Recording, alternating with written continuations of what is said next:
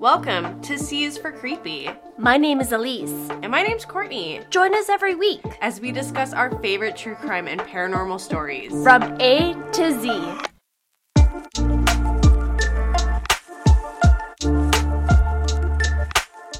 Welcome back to another episode of C is for Creepy. Thank you to everyone for listening to last week's episode. As always, it's great to see all of the downloads and views. Please make sure that you always like us, give us a 5-star review, help us get on the map. That would be super awesome.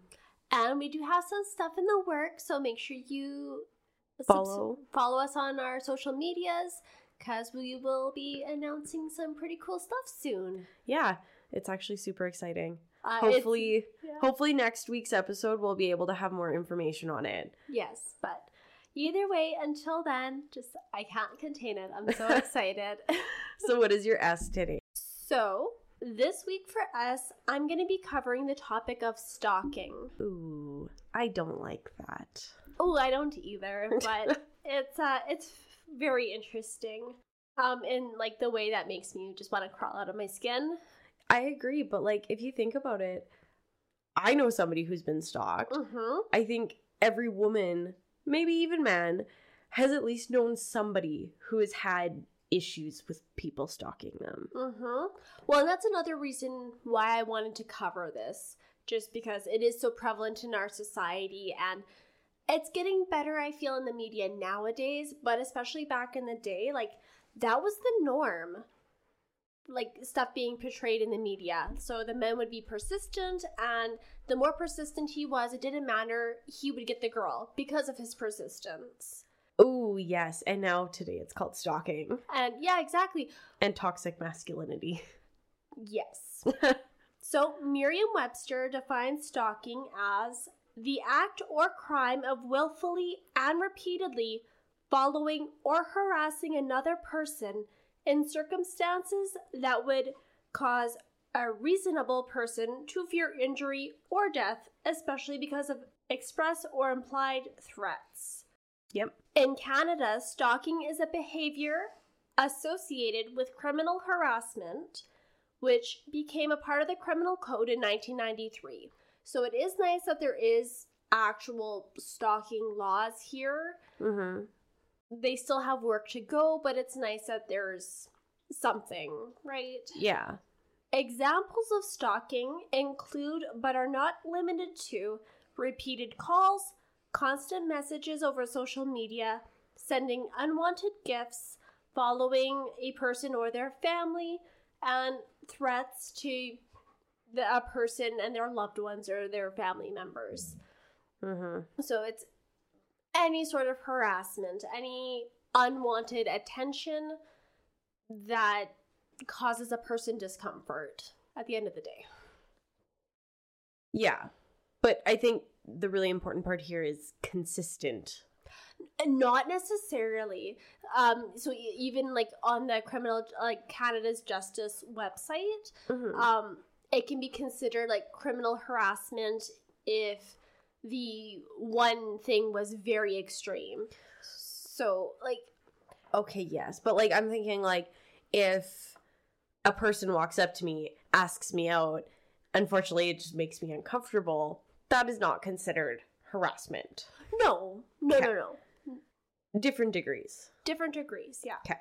As lovely as it would be sometimes, but... Well, actually, I'll touch on that in a little bit. I'll get to it. So there are generally two types of stalkers. The first type are stalkers who target strangers or people that they do not know personally. This includes those that stalk celebrities, and while it could involve private citizens, this occurrence is rare in comparison to the second type. Mm-hmm. So according to the Government of Canada Justice website, about 12% of this type of stalking occurs. This type of stalking is also generally less likely to result in violence. The second type of stalking are stalkers that target people that they know. So this could be potential relationships, co-workers, ex-partners, friends, acquaintances. They know this person. Mm-hmm. Okay. Oh. I'm not ready for it. So the same site said that about 88% of cases of stalking involve someone that they know.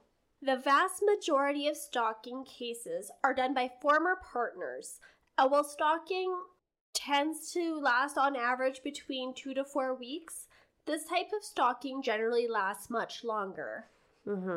These categories are further broken down into 5 subtypes, which are the rejected stalker, the intimacy seeker, the incompetent stalker, resentful, and finally the predator. Do you have any questions about the... Yes, could you reread that list? Okay. So first, there's the rejected. So that is somebody that has been rejected by their target.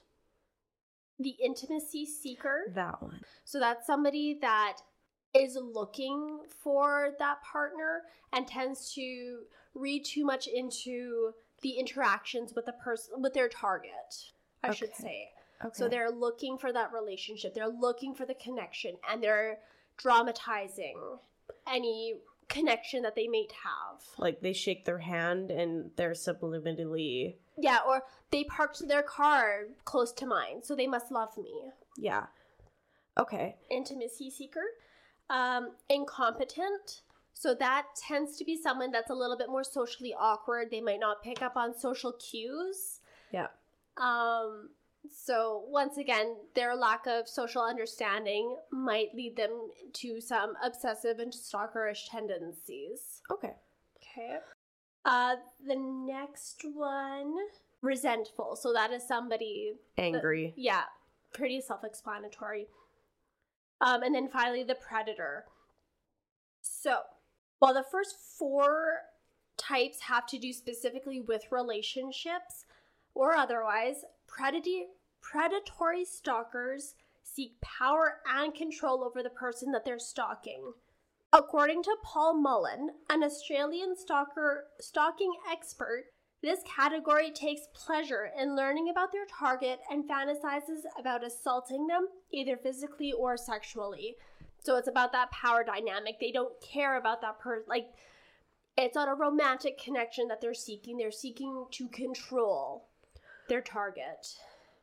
Ew. But could you imagine going home to family dinner and being like, I'm a stalking expert? Okay. 100% if I could be like a stalking expert or like any other sort of these topics that I cover, like I just dip my toes in. That would be amazing if I could be an expert in one of them. I know.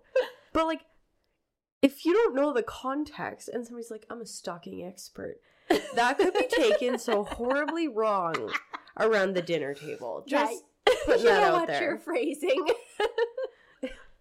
Like, what do you do? I'm a stalking expert. I'm just thinking, like, you would really have to know the people. Or come up with some really witty other term. Sorry. It could be a really good way to just, like, get out of dinner. No more invites. Get out of conversations you don't want to have. Yeah. I like it. I might start that. So why do people stalk? So like I had mentioned before, they could be due to media culture portraying that persistence is the ultimate key to secure the person of your interest. Ew. In the case of romantic pursuits, stalking can be the result if the person does not play along with the stalker's desires. This unrequited love either is not heard or accepted by the pursuer, and as a result, they may escalate their attempts to force a connection. I'm sorry, so if you don't want to be stalked, you just have to give it. I'll get to it. Okay. I will get to it, Courtney. I'm so angry already. I know. You have every right to be. Okay. Everybody should be angry. All the time. Literally. In the case of psychotic stalkers, they can have delusions. Of relationships. So these could be with celebrities, strangers, or people that they know. And these delusions might look like reading into their target's behavior. So usually there is an underlying mental illness, either like a delusional disorder, some sort of dissociation, erotomania. So that's romanticizing romantic relationships. Oh, okay. So like, I'm in love with the idea of love. Kind of. Okay. Kind of, yeah. Basically. So there's usually some sort of underlying issue in psychotic stalkers. Mm-hmm. Okay. So yeah, they read into their target's behavior and they interpret that behavior as a special message to them. When we get into partner or ex-partner stalking, this is a type that most often results in violence. These types of stalkers have an intimate knowledge and access to their target's personal lives. Described as jealous, controlling, having a lack of boundaries, and being extremely persistent, these stalkers have troubles letting go or accepting the word no. Any contact with this type of stalker can be taken as a negotiation by them. Ew. If you speak to them after 30 voicemails, then the stalker will feel that it only takes 30 voicemails to get a response from their target. Mm-hmm. If you or someone you know is being stalked, it is important to not engage with the stalker after the first time you have explicitly told them no. Mm-hmm. So this is where fuck politeness comes in. Mm-hmm. They do not need an explanation to why you do not want a relationship with them. Nobody deserves an explanation. Because no is a complete sentence. Yes. If there is still indirect or direct contact from the stalker, document everything. Mm-hmm. This includes keeping detailed notes, including date, time, locations, and actions. Screenshots. Keep everything. Mm-hmm. And that includes letters, text messages, phone voicemails. You know what? I think in this day and age, if somebody was stalking me, sending me letters, I think that would almost be more intrusive than a text message. Yeah. A lot more personal. Yeah. Yeah. Oh, that one doesn't sit right. No. So, or gifts. Some people send gifts. Gross. Like, especially, like, imagine if there's no mailing address, if they, like, left it at your house. Ew. Ew, ew, ew. Either way, you keep it as evidence, keep it as proof, but do not engage with them. I'm not gonna lie, if I just walked up my front step and there was, like, a wrapped gift with no name on it, I'd probably just, like, kick it to the side and keep walking. Oh, I'd have to know what's in the box. Like, some of my Amazon packages sit outside for far too long. Okay. Let's be honest here, I wouldn't see it for like 2 weeks. Fair. So, get in contact with the police. Mm-hmm. Tell friends and family about the stalker so they are aware of what's happening, because there's always a potential that that stalker might try to go through them to get to you. Mm-hmm. So, once again, plug The Gift of Fear, 10 out of 10. Love that book. His recommendation in that book was to, if you're being persistently called by somebody, you keep that line open, but you get a second number and give it to the people that you want to be in contact with. Don't even let them know that you've changed your number, if that's an option for you. Do not engage with them, but let them blow up that phone. Who cares? Don't pay attention to it. Yeah. Right? Yeah. No, that's super smart. Mm-hmm. But I think it also, like, you would really have to trust the people in your inner circle. Yes. Right? Like, if some random person texted me asking about you, I'd be like, who? I don't know who you're talking about. Have a nice day. Right? Exactly. Well, and, like, I'm hoping that people out there, their loved ones and family members would understand the severity that can come from stalkers. This isn't just somebody that's being persistent that you should give in to. There are a lot of people that are psychologically, physically, some of them are murdered because of stalkers. So it's a serious situation. It's not something that should just be brushed off or, oh, just give them a chance. Persistence is persistence. It does not love. Yeah. And that is so important to remember. Mm-hmm. Oh. You're very passionate about this. I am. This is a topic, like, so personally, I've never been stalked, and I've never known anybody to have been stalked, but just as a woman, it just affects my core so deeply, especially when you consider the fact, so men can pursue women, and it's romantic, but you take films from the same genre, or sorry, from the same era, and you flip it, where the woman is pursuing the man. And how is that woman portrayed? Like, she's crazy. She's a crazy bitch. Honestly, even today. Yeah. As soon as a woman starts pursuing a man, there is something wrong with that woman. If the man doesn't want it. Uh-huh. Well, even if the man does want it, he's not going to tell that to his friends. No. She's crazy. Uh-huh. Yeah. That is such a double standard. Yeah. And it's not right. Either way, it's not right. No, I totally agree. Consent goes both ways. So. You should not harass anybody. No. No is a full sentence. Exactly. Don't get me wrong. I don't enjoy hearing no. But, like, if Jeff's like, no, we can't go for ice cream today. I don't enjoy that answer. But, like, it's not. I'm going to pout about it, but. Different circumstances. My feelings will be hurt. But no is still a full answer. Yeah. Mm-hmm. No, I totally get it. Yeah. And the fact that, like, I'm sure many people lose their lives over stalkers every year. Mm-hmm. So, persistence is not key.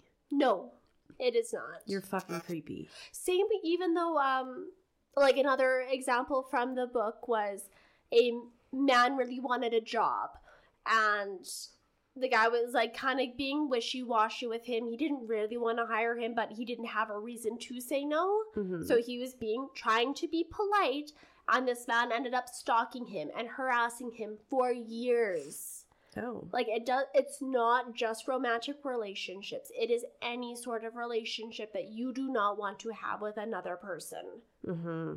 So we got to remember, you don't have to be rude, but you have to be firm. No. Mm-hmm. And that's that. Yeah. Okay. So now some might suggest right away getting a protective order if you are being stalked. According to Statistics Canada, 1 in 10 victims sought a protective order, but almost half of those orders were violated. Protective orders can be useful depending on the type of stalker. Mm-hmm. It could be enough to scare some of them off. On the other hand, it could be a trigger for the other type to escalate their stalking, and it could result in violence. Mm-hmm. Basically, what I'm saying, based on the research that I have done, is that a protective order can be useful, but it might not be the best option for every stalking case. If your stalker is extremely aggressive. Or unpredictable. Mm-hmm. It depends. It's not a blanket solution in this case. And it's important to keep that in mind. No, I totally get that. Okay. All right. So now on to my case. So I heard this case first covered by And That's Why We Drink, but it's also been covered by a number of other podcasts as well.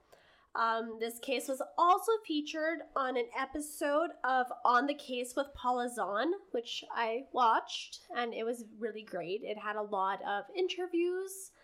It was very interesting. Okay, so this is the disappearance and murder of Dorothy Jane Scott. Dorothy was born April 23rd, 1948, to Jacob and Vera Scott. Dorothy was described as being one of the most giving people. She was very sweet, and she wanted a quiet life with her 4-year-old son. After being separated by her son's father, Dorothy was living in Stanton, California, only about 5 miles away from her parents' house in Anaheim. That's great. Her parents helped her out with childcare while she was at work. Some sources say that she was a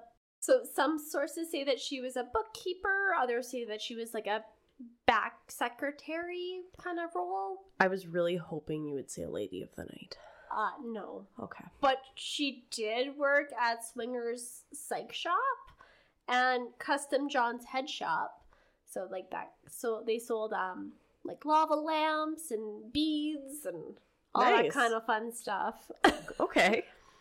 The businesses were jointly owned by Jacob Scott, so her father, and he did end up selling them, but she continued to work at both shops. Okay. Jacob also worked there, like on and off as a handyman, just kind of helping out around. So they sold it, but they still... It was like a family business. He was still around. Okay. Dorothy worked strictly at the back of the shop and was known to spend the majority of any free time with her son. Dorothy's father said that she might have dated occasionally, but she was not, like, she didn't have any long-term boyfriends, or that wasn't her prerogative. Okay. She was also known to be a devout Catholic and was not known by friends and co-workers to be into drugs or drinking or anything like that. She was a mom that worked. Yeah. Okay. A few months before her disappearance, Dorothy started to receive strange calls at work and at home by an unknown man. Ew. Dorothy told her parents and her co-workers that the male's voice was familiar, but she just couldn't place it. Mm-hmm. What the man told the 32-year-old woman varied. In some calls, he professed his love for her. In other calls, he made threats against her, including death threats. And that's quite the spectrum. Right? Well, and like with stalking cases, it can escalate so fast. Mm-hmm. Like, it starts off as love, but like that rejected feeling turns to anger, and they unleash their feelings on another person. Mm-hmm. And then like women getting shit, I guess, for lack of a better term, for sugarcoating and, you know, lying instead of just turning guys down. Well, that's another thing. Women are taught you have to be nice. Mm-hmm. No, you don't. But if you're not, then be a bitch. You do not owe anybody anything. I'm just thinking the safety. Like, I know that. Yeah. Ideally, we should not have to be polite. But definitely for, like, some women's safety, it's better to be polite than to risk this man losing his shit. Okay, so I feel that. I totally understand where you're coming from. But I feel that you can be polite and firm at the same time. My face just doesn't help me with that. I either have the customer service face or the bitch face. There's no middle ground. No, I don't know. It's such a slippery slope. Especially, like, I'm talking from a woman's perspective here, so I know this happens to men, and I know that men deal with the same things because some women are like this as well. But, like, I know there was, like, a few times that, like, I rejected a man, and I'm like, no, sorry. And then it was, like, a full 180. Like, just lost their mind. I'm like, I might die tonight. Well, on the plus side, at least you knew your gut was right.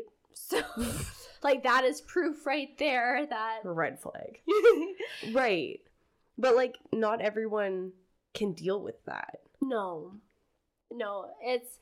Honestly, society should just burn to the ground and we should just start again. I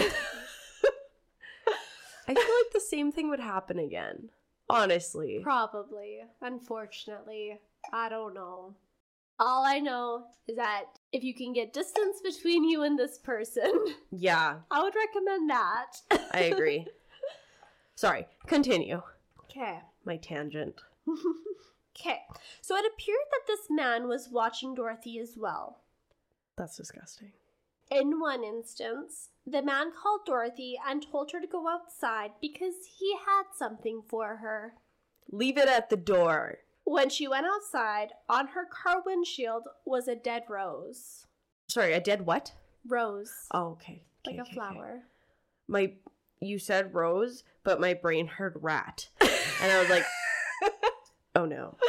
That would be so much worse. So much worse. I don't know, a dead rose is pretty... Yeah, but you'd have to actively find a rat to kill. Or, like, find a dead rat. Depending where they are, it might be easier said than done than finding a dead rose. I mean, either way, just don't leave anything. I don't want anything from you. No. He would taunt her by saying that he knew what she was wearing, where she went, what she did. One call in particular that frightened Dorothy was a threat made by the caller, saying that he would get her alone and cut her up into bits so no one could find her. Ew. Due to the frequency of these calls and threats, Dorothy considered buying a gun for herself for self-protection, but she ultimately decided against the purchase. Because she has a young son and... Well, that and weapons are great and all, but without proper training, they're just as likely to be used against you. Mm-hmm. But as an alternative, she did sign up for karate for self-defense. You know, she was taking classes, trying to get some skills, some self-defense skills. Unfortunately, she had just started in like the couple weeks before she disappeared. Oh. So this brings us to May 27th, 1980, when Dorothy had to attend a company meeting. She dropped her son off at her parents' house in Anaheim and went to the meeting, which was being held in the evening. While there at about 9 p.m., a co-worker named Conrad Bostron complained about being in pain, and it was noticed that there was a red inflamed-looking bump on his arm, like a bite. Mm-hmm. Dorothy insisted on taking Conrad to the hospital and getting the bump looked at. A third person, named Pam Head, offered to go with the pair, so the three left for the hospital. On the way, Dorothy made a quick stop at her parents' house to check on her son, let her parents know that she'd be home late, like picking him up later because of this. Once at the ER of UC Irvine Medical Center, Conrad was taken by doctors for examination, and the two women were left to wait. Dorothy, who had been wearing a black scarf, opted to change it out for a warmer red one because the evening was chilly. Mm-hmm.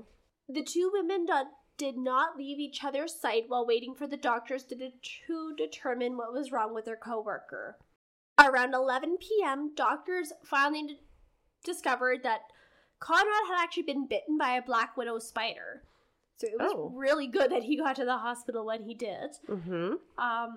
And while waiting for his prescription to be filled, Dorothy left to go to the lavatories.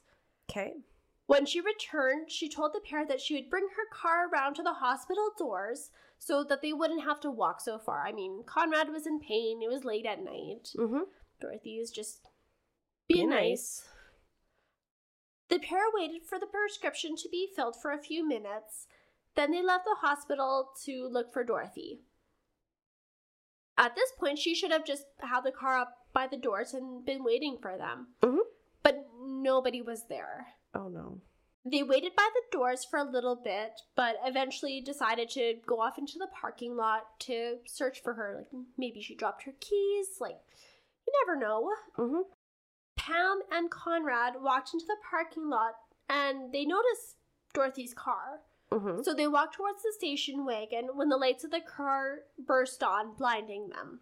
They couldn't see who was behind the wheel of the car, but the car was driving towards them very rapidly. Tuck and roll. Yeah, luckily they got out of the way and the car swerved around them, but it also sped right out of the parking lot, doing like a really sharp right turn and heading right down the street. Like, she was out of there. Bewildered, the pair thought that Dorothy might have had an emergency with her son and would return later to pick them up. She did not. Mm-hmm.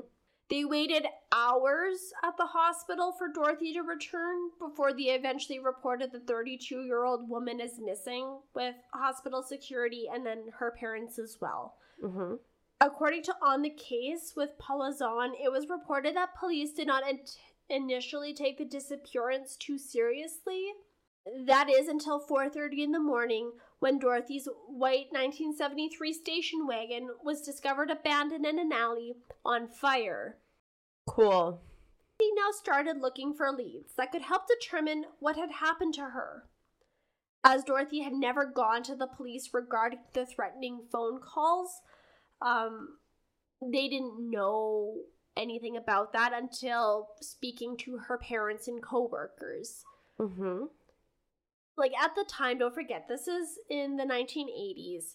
There wasn't stalker laws. Mm-hmm. Phone tracing isn't what it is now. So even if she had, there wasn't that much that they could have done about it besides posting guards at her home. Yeah. But, like, she didn't even know who they would be looking for, so... Yeah. Could be the mailman. It's really impossible to know. Mm-hmm. Until something like this happens. Yep. Okay. Unfortunately, the calls did not disappear with Dorothy. About a week after her abduction, Dorothy's mom, Vera, who was home alone, received a call. The unknown man asked if she was related to Dorothy Scott. Ew. Then, after Vera confirmed that she was, he said, "I have her," before abruptly hanging up. Ew. The caller would phone the Scott residence almost every Wednesday afternoon when Vera Scott was home alone. The calls would be abrupt but taunting. The caller would share details about Dorothy that only those closest to her would know. The Scotts went to the police, who advised the concerned parents not to release details about the case in order not to compromise the investigation. Mm-hmm. After a few weeks of waiting, Jacob Scott went to the Orange County Register to get the news out about his daughter's disappearance and hopefully generate some leads.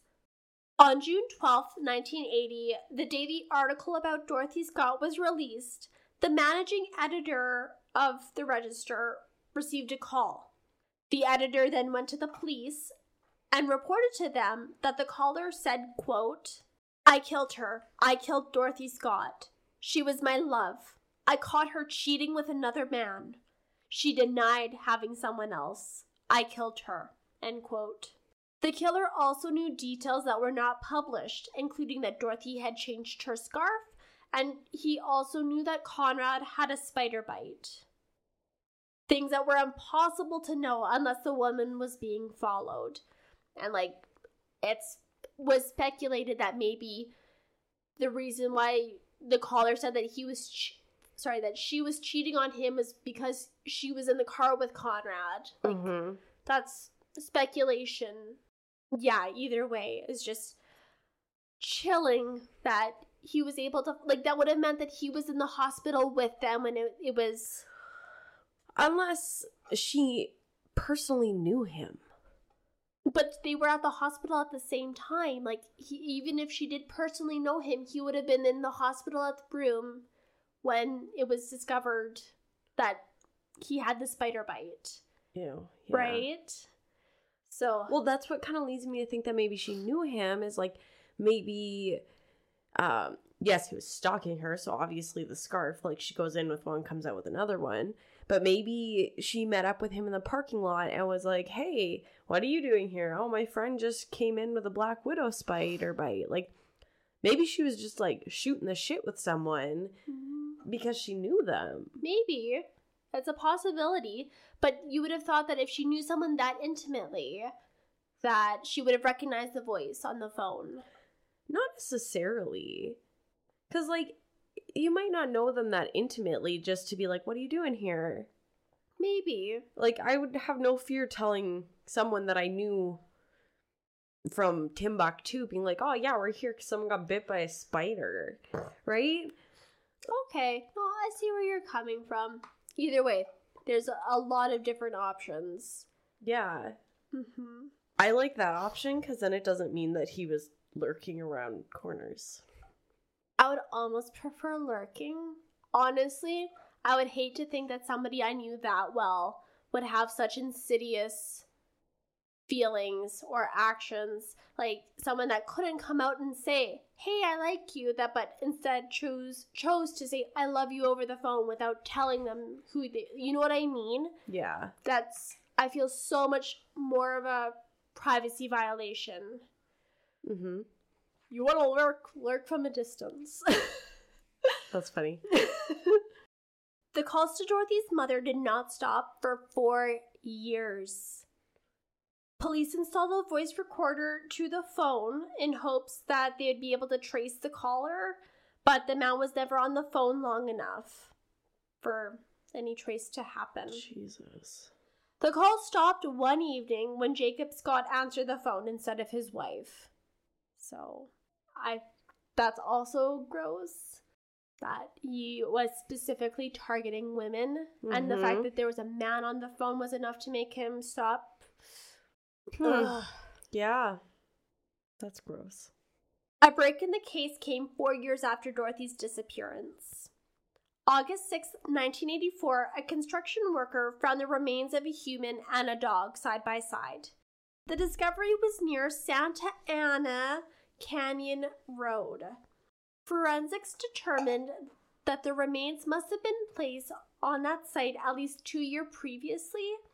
So this deduction was made because both of the remains were charred and there had been a wild brush fire there 2 years previously in 1982. Wow. Okay. So they could have been there before, but most likely not after that time. Yeah.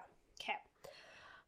Watch was found there, on the body. That was stopped at 12:30 a.m., which it would have been around the time that it's likely that Dorothy was killed, they speculate.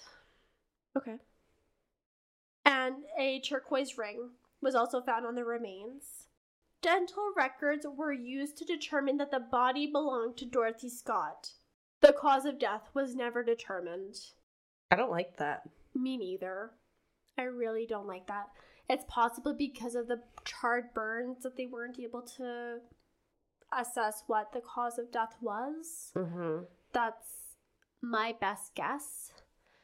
But it nowhere that I searched was able to specify. Okay. Now let's get to some theories. Police had first suspected that Dorothy's ex-partner might have been the caller and killer, as the last time he was in California to spend time with his son, there was an alleged dispute regarding custody. He was ruled out as a suspect, however, since he had an airtight alibi being in Missouri at the time and having tons of proof that he was there and did not have anything to do with the stalking or her death. And it was said that they had a fairly amicable split. They had never married. They just, relationship ran its course. Yep. So you're allowed to have disagreements as parents. Exactly. Without murder being involved. Yeah.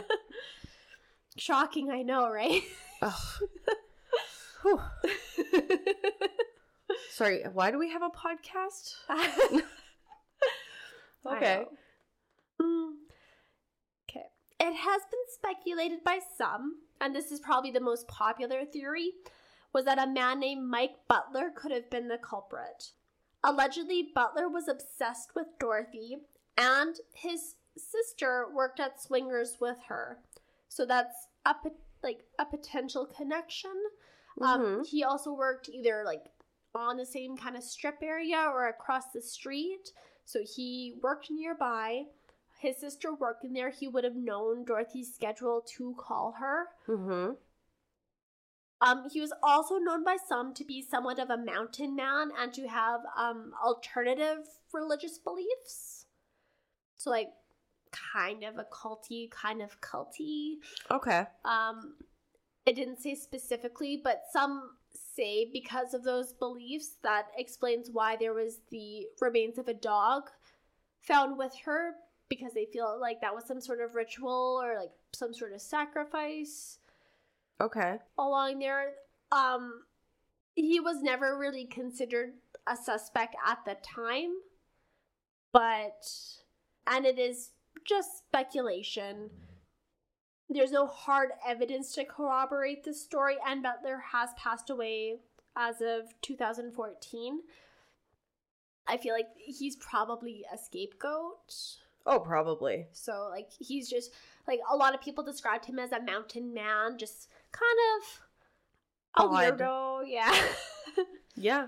And, somebody that had alternative beliefs compared to the Catholic community, so it's hard to say. Could he have been obsessed, or is that exaggeration? There's no way to know. Yeah. So this case was never solved. It never was. Ew. I know.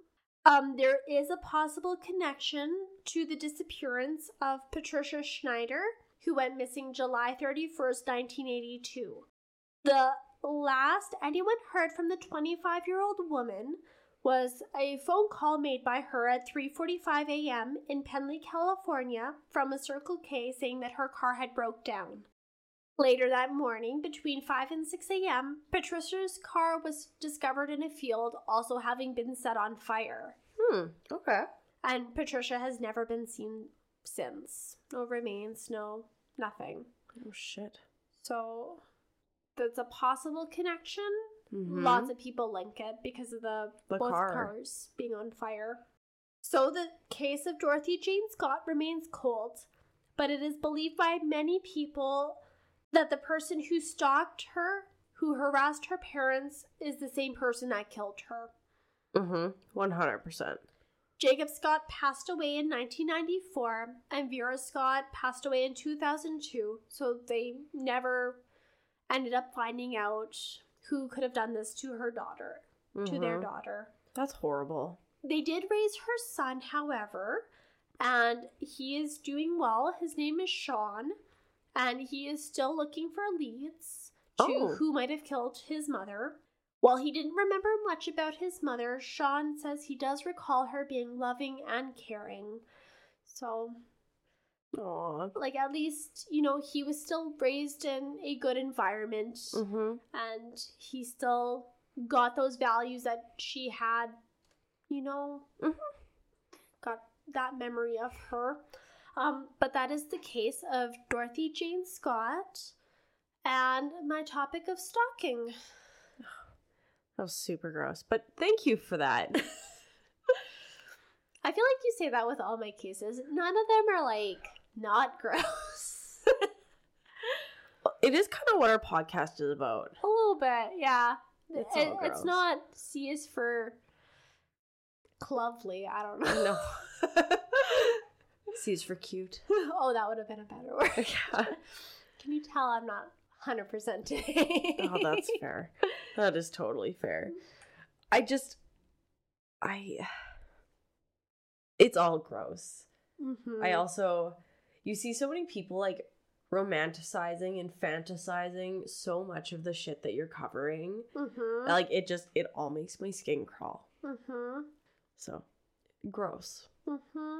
But that's why we have a platform. We can talk about it, and hopefully some people take something from this and spread it.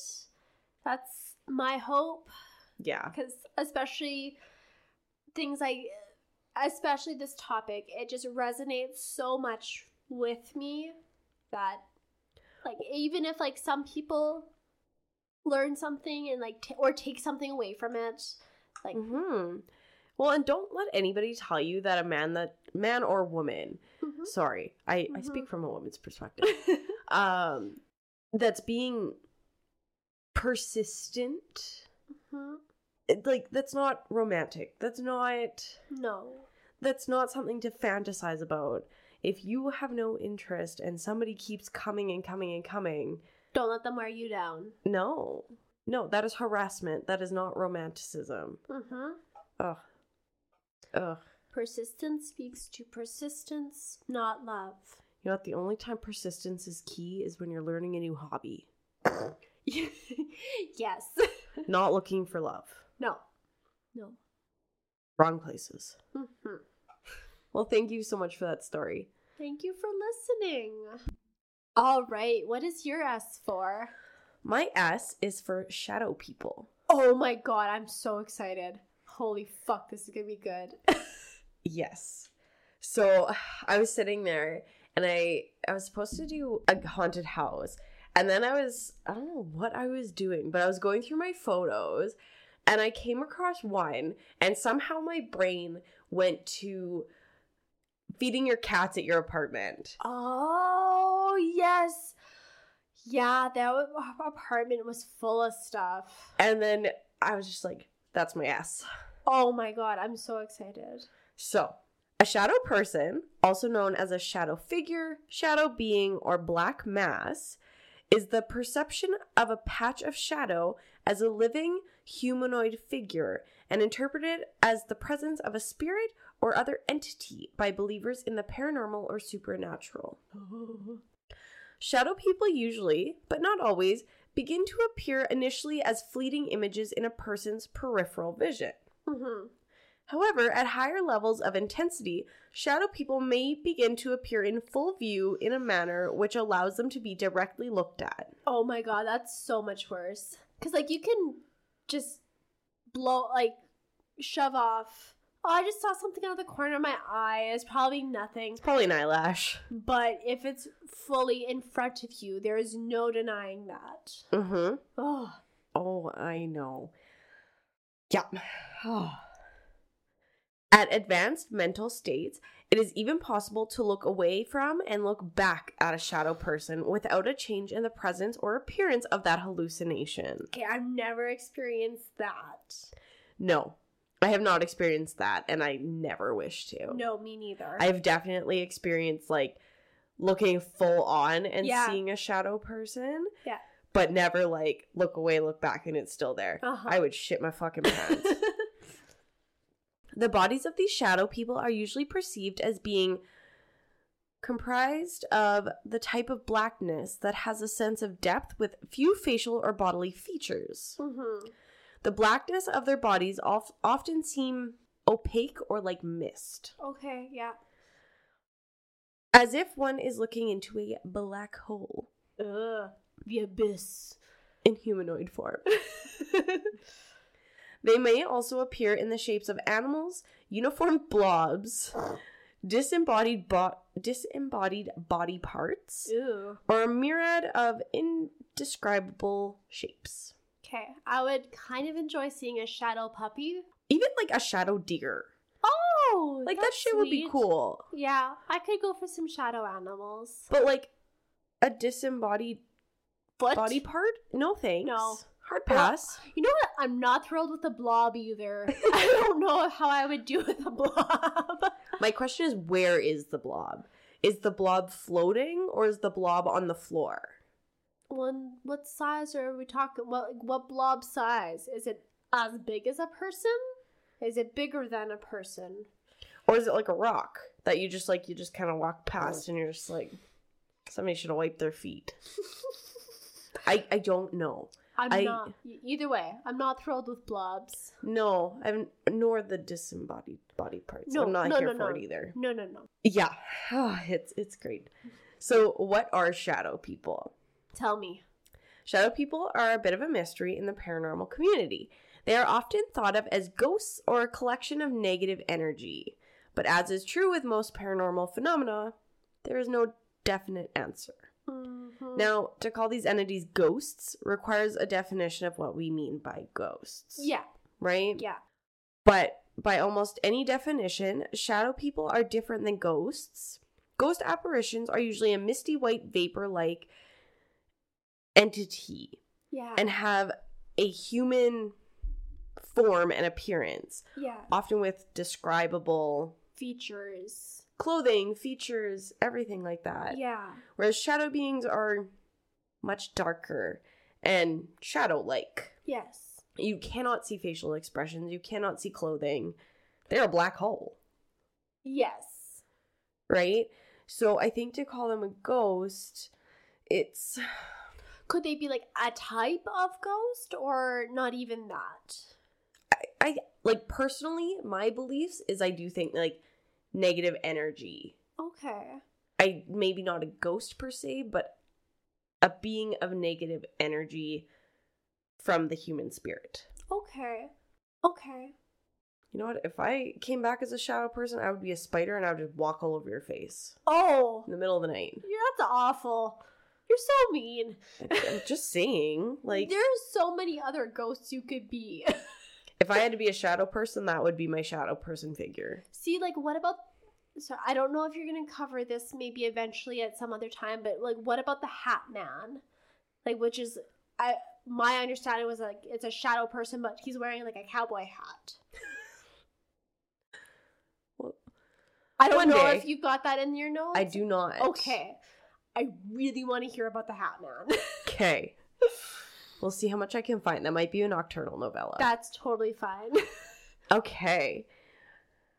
Oh man, where was I? Lost your place. Literally. Shadow beings are much darker and more shadow-like in general. Although the shadow people. Although the shadow people often do have a human outline or shape, because they are dark, the detail of their appearance is lacking. This is in contrast to many ghost sightings, of which witnesses can describe the ghost features and their style of clothing to help get what genre they're from, or even to say who they are, right? Yeah. The one detail most often noted in some shadow being sightings are their glowing red eyes. Ooh. Oh, I've never noticed red eyes on a shadow person. Neither. But do you remember my hedgehog? Yes. And how it was an albino hedgehog, so its eyes were just like red and beady? Yeah. That's what my brain is imagining. Is that hedgehog's eyeballs just staring at you. That thing was fucking evil. Oh my god. The worst pet ever. Better than the snake? No. No. You got a list of not great pets. It was 2. Okay. Okay? It was 2. Too many. You know what? It's the ones that look special. Because we had the purple snake and the albino hedgehog. Both sucked. You know what? We just have to live our best mutt life, okay? Fair. They all just bite everybody. Thanks for bringing up that sad life. You brought up the hedgehog. I did. So, many people believe shadow people can appear in different forms and may even indicate that someone is under a psychic attack. Oh. Which I do think you have to be open to a certain amount of psychic energy and, I don't know, the paranormal willingness to even believe in some of this stuff. So I don't think it's such a far stretch to think that maybe, what if, now I'm just spitballing here. I did not find this in any of my research, but I'm just going off the deep end. What if you see shadow people because, like, someone has cursed you? I would like to think, going by how curses work, that whatever happens to you affects the person that cursed you threefold. So I would hope that means that person would see 3 shadow people then. I think it depends what book of magic you're reading. Generally, that's the rule with, like, any sort of witchcraft spells, or as, like, to my understanding. But whatever you put out into the universe comes back to you threefold, whether it's good intentions or bad intentions. Oh, that's good to know. The power of 3. Good to know, because what if I wanted to curse somebody? Yeah, you don't want to curse people. You just curse yourself. Remember that. Good to know. Many paranormal experts also theorize that there may be a connection between shadow people and extraterrestrials. Oh, that's a cool twist. And that these beings could be otherworldly in origin or have a correlation with alleged alien abductions. Mm-hmm. While the exact supernatural origin of these shadow-like beings is debated among paranormal experts, there's one thing that most agree upon, which is that the presence of shadow people is unsettling. Yes, 100%. These shadowy human-like entities have a bit of a murky reputation, and most people who report seeing them state that they feel uncomfortable, scared, and in some extreme cases, paralyzed of fear. Yeah. Well, then you, like, if you experience night terrors and, like, you see the night terror demon and it happens to be a shadow figure, Mm-hmm. you're stuck there and you have to experience it. Yeah. Gross. So I do, later on here, I do have a list. Oh, yeah. I'm excited to share them with you. I'm excited. So, do shadow people have a scientific explanation? Do they? Short story, no. Okay. I figured you were going to say that. Skeptics note that seeing shadow people could simply be chalked up to sleep paralysis. Ah. But people aren't always sleep paralyzed. Like, I've never experienced that, but I have seen shadow people. Yeah. I'm sorry to say this, but I was not sleeping in your apartment. Well, that's a relief. Poor cats would have been so confused. So who is this wench sleeping on the fucking couch? And why is she not feeding us? They just scream at you. Right? So, sleep paralysis, which is a medical phenomenon that takes place when someone is between a sleeping and wakeful state. Like, I was driving. I was not halfway between nothing. During sleep paralysis, a person feels fully conscious, but they are unable to move or speak and may experience a feeling of intense dread, the sensation of being suffocated, or even hallucinations of shadowy figures. Other explanations include experiencing heightened emotional states, sleep deprivation, or substance use. I can understand substance use. Whereas I was about to say, I understand sleep deprivation. Oh, honestly, like, all of that, it's a different state of mind. You're opening up your mind to something new. It's no different than taking any sort of, like, psychoactive drugs, where, like, you're opening up your consciousness to being open to different ideas and things. Right? So, same with sleep deprivation. That's a conscious change. Consciousness change, right? So, I totally understand how you'd be more receptive. Yeah. To seeing shadow beings. I totally agree. It is also important to consider that most shadow people sightings appear in our peripheral vision, which is designed to detect motion and movement, not detail. That said, it would be easier to mistake something in the corner of our eye for something it is not than it would be if we were seeing something head on. Like, I guess. That thought is fun. So, what do you do if you see a shadow person? It is normal to feel fearful if you see something as unexplainable as a shadow person. But according to experts, it is best to focus on staying grounded and not letting yourself be overwhelmed by the discomfort of what you are experiencing. Yeah. I just keep walking. If you encounter a shadow person, the worst thing you can do is give it your fear. Entities with negative intent thrive on their ability to make us feel unsafe or uncomfortable. Yeah. The best thing to do is call in spiritual protection, pray, or simply stand your ground by firmly telling the shadow person to leave you alone. Fuck politeness. As you so brilliantly said.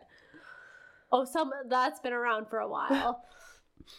I'm definitely not claiming the creation of that. As you said earlier in this episode. Yeah. A one-off encounter with a shadow being can be creepy, but if your visions of these entities are ongoing, it may indicate that it is time to do some spiritual cleansing of your energy field and your living space. If you are having multiple experiences with shadow people, you may want to consider doing a major energetic house cleaning or hiring a professional energy worker to do one for you. You can spiritually clean your house and hopefully keep shadow people at bay by performing a protection ritual, putting out cleansing crystals in your home, or burning purifying herbs. Yeah. So, onto my favorite part.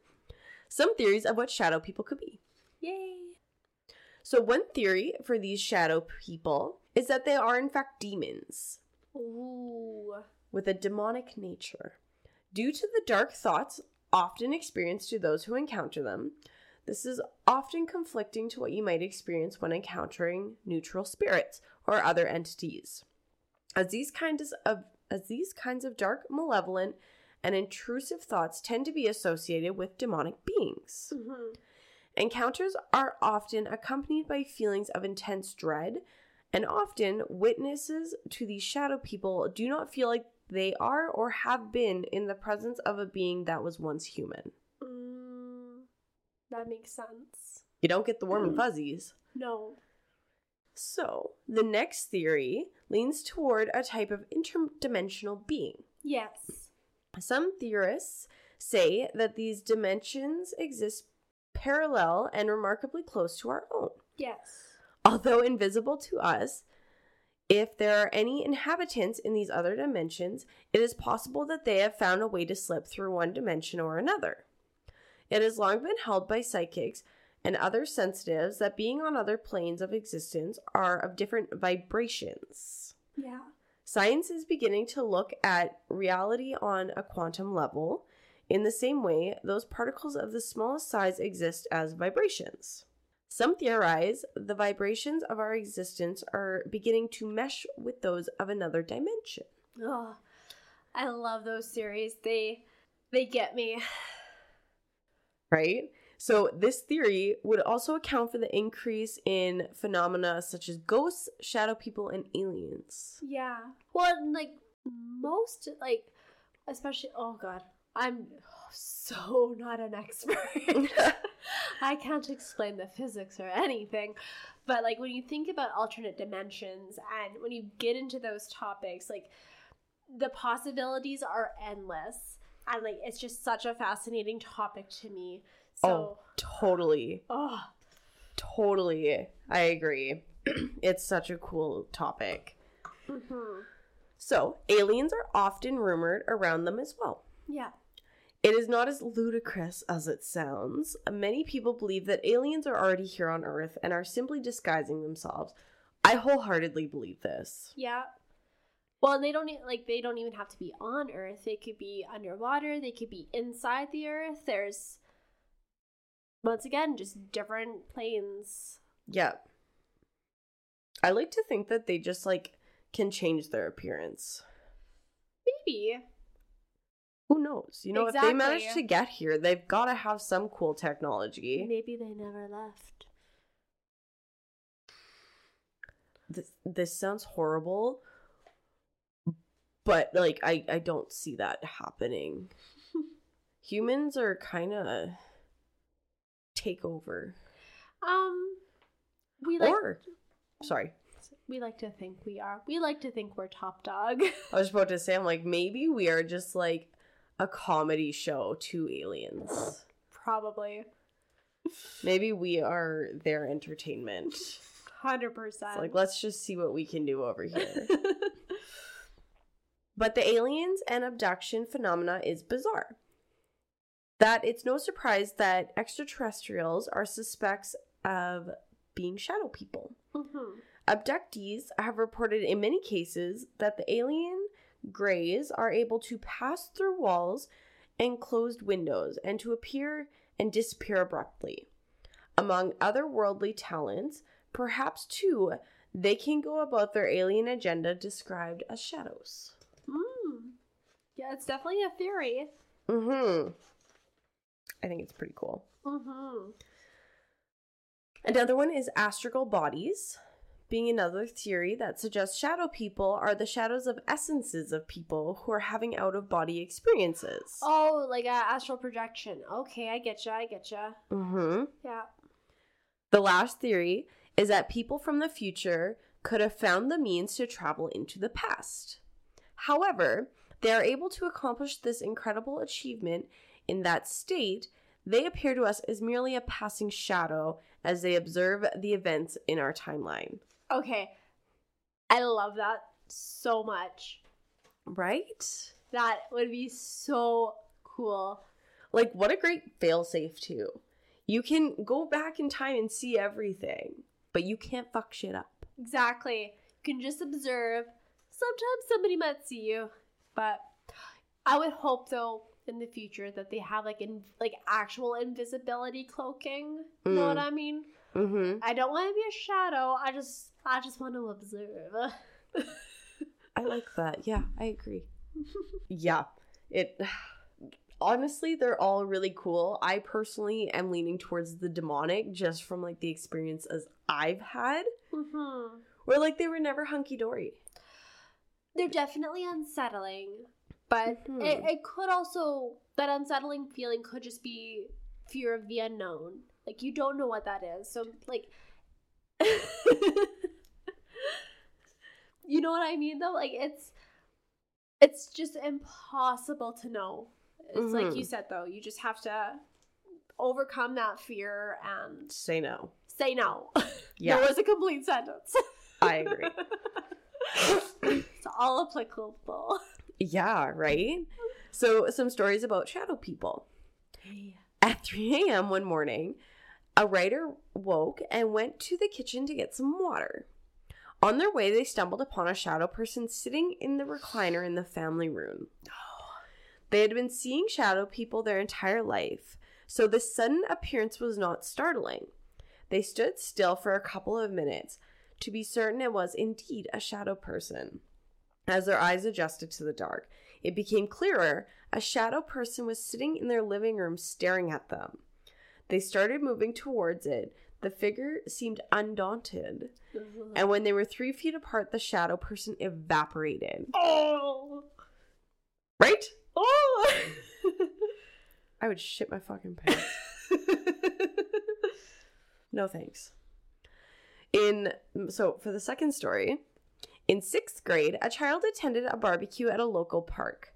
After a day of playing with their classmates, it was time to head home. The older kids, including this Reddit user, was tasked with collecting the younger kids and getting them ready to leave. The park was not that big, so finding all the kids was easy. But then things took a turn towards the paranormal about halfway across the park. They saw a dark figure of a toddling small child, thinking it was one of the kids they were looking for. This user and their friend ran after the shadow, yelling at it to stop. When the figure reached the edge of the park, it turned white, dropped to all fours, and ran up the tree like a cat and leapt over the wall. Oh, I really hope that one was made up. I do not like that. I don't like that at all.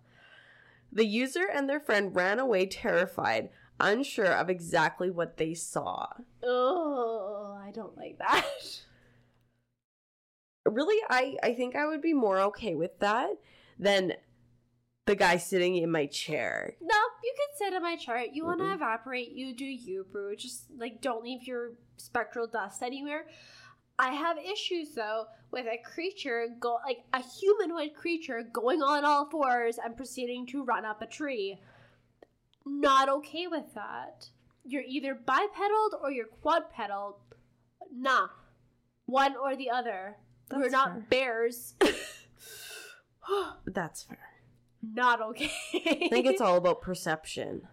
Mine is do not infiltrate my safe space. And yours is do not fuck with my brain, please. 2 feet or 4, not both. Uh-huh.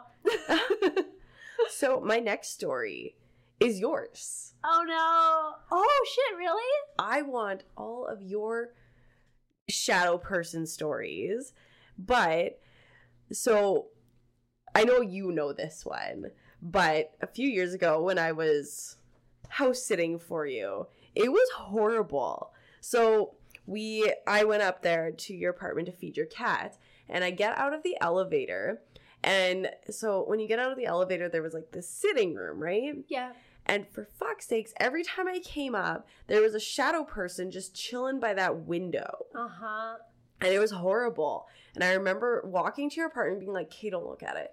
And then walking to your apartment, and then there would be another one at the door down the hall to the left. Uh-huh. And it would always just I felt it watching me. So then I think the last day that I was there, on the last time I watched your cats before you guys moved, these motherfuckers. Okay, so I'm feeding your cats and I'm happy, hunky-dory. And I can't remember, did you have a peephole in that door? I don't know if you did or not.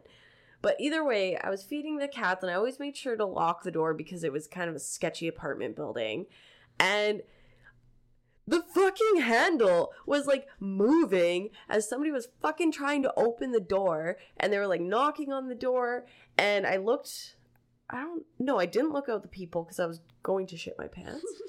And then I locked all your shit up, fed your cats, and booked it back downstairs.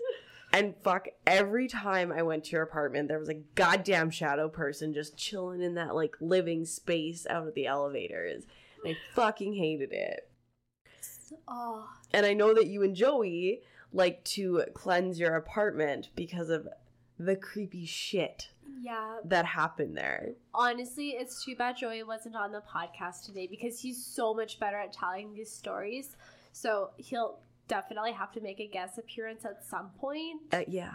Because, like, the ones that I experience is mostly just, like, everyday stuff where I'd be in the living room and I'd be like, oh, there's somebody peeking out from behind the kitchen because, like, the living room, it was a typical apartment setup where it was like a circle. It was a circle, so there with a wall in the middle separating the kitchen from the living room and the hallway. Mm-hmm. So I'd be in the living room and sure shit, there'd always be constantly something peeking out at me, or like I'd feel stuff following me at nighttime when I was going to bed down the hallway, so I'd be like going real fast. Now, I'm gonna pick a fight with you here. Why did you not have night lights in your apartment? Because Joey needs complete darkness to go to sleep, and that apartment, it was so hot at night. We had like our AC blowing with the door open, so like the exhaust was going into the hallway, so we had to keep it open. So if there was a night light, he would not be able to sleep. Sweet Jesus. But yeah, no, there's a lot of stories from that apartment, and like I said, Joey has so many paranormal stories, and like he tells them so well, so he'll have to make a guest appearance at some time. You just need to lose your voice. Well, I'm on my way today. Yeah, no. So I really wanted to cover it just because, like, I don't know, going down memory lane. You haven't lived in that apartment in what? 4 years? 5? Yeah, about 5 years now. 4 or 5 years, yeah. Just going down memory lane. And I'm like, that's what I'm going to do my story on. Because we definitely bonded over that creepy ass fucking apartment. Well, then, yeah, that we really did bond over that. Because then you'd bring that up to me and you'd be like, my house, if I could see someone standing down the hallway when I'm in bed. No, they weren't standing. They were walking from room to room. Okay. It was like this floating fucking witch that was just like, I'm gonna float from the office to the spare bedroom and stare at you. Ugh. That's for another day, though. That's another day. But still, yeah, we definitely bonded over our haunting experiences. I don't miss the duplex. No. No. I kind of miss the apartment, even like shadow people and all. That was such a good time of my life. Yeah, no, I agree. When we were young and free. Yeah. So my references for this story is thelineup.com, hauntedrooms.co, psychonautwiki.org, bustle.com, liveabout.com, and good old Wikipedia. Oh, thank you so much for covering that. That was awesome. You're welcome. I knew you would love this one. I'm so glad you did. All right, everybody. So that wraps us up for us. Thank you so much for listening. And please make sure to rate and leave us reviews and leave us comments. We love seeing all of the love and support. Absolutely. You'll have to check us out next Tuesday as we cover tea. Yes. I don't actually know what my tea is yet, so. I think I've got one, and I think it's going to be real freaky. So, I love buckle up. I love it. I'm ready. I'm not ready, let's be honest here. I'm going to just be absolutely mortified the whole story, but probably. I'm ready for it. If I go with what I'm thinking, yeah, you will be. Yes. I think you just sit at home and you're like, what can I mind fuck Courtney with this week? Well, I don't necessarily think that. And sometimes I give you choices. So. This is true. This is true. All right, guys. Thanks for listening. Bye. Thanks for tuning in to C is for Creepy. We put out weekly episodes every Tuesday going through the creepy alphabet. Check out our website at acast.com/C is for Creepy. Or on Facebook at C is for Creepy Podcast. Or on Instagram at C for Creepy Podcast. If you have any questions, concerns, or suggestions, please email us at cforcreepy@gmail.com. Artwork done by Alexis Daly. Check out her work at LEXXA_artwork on Instagram. See you next week. Bye.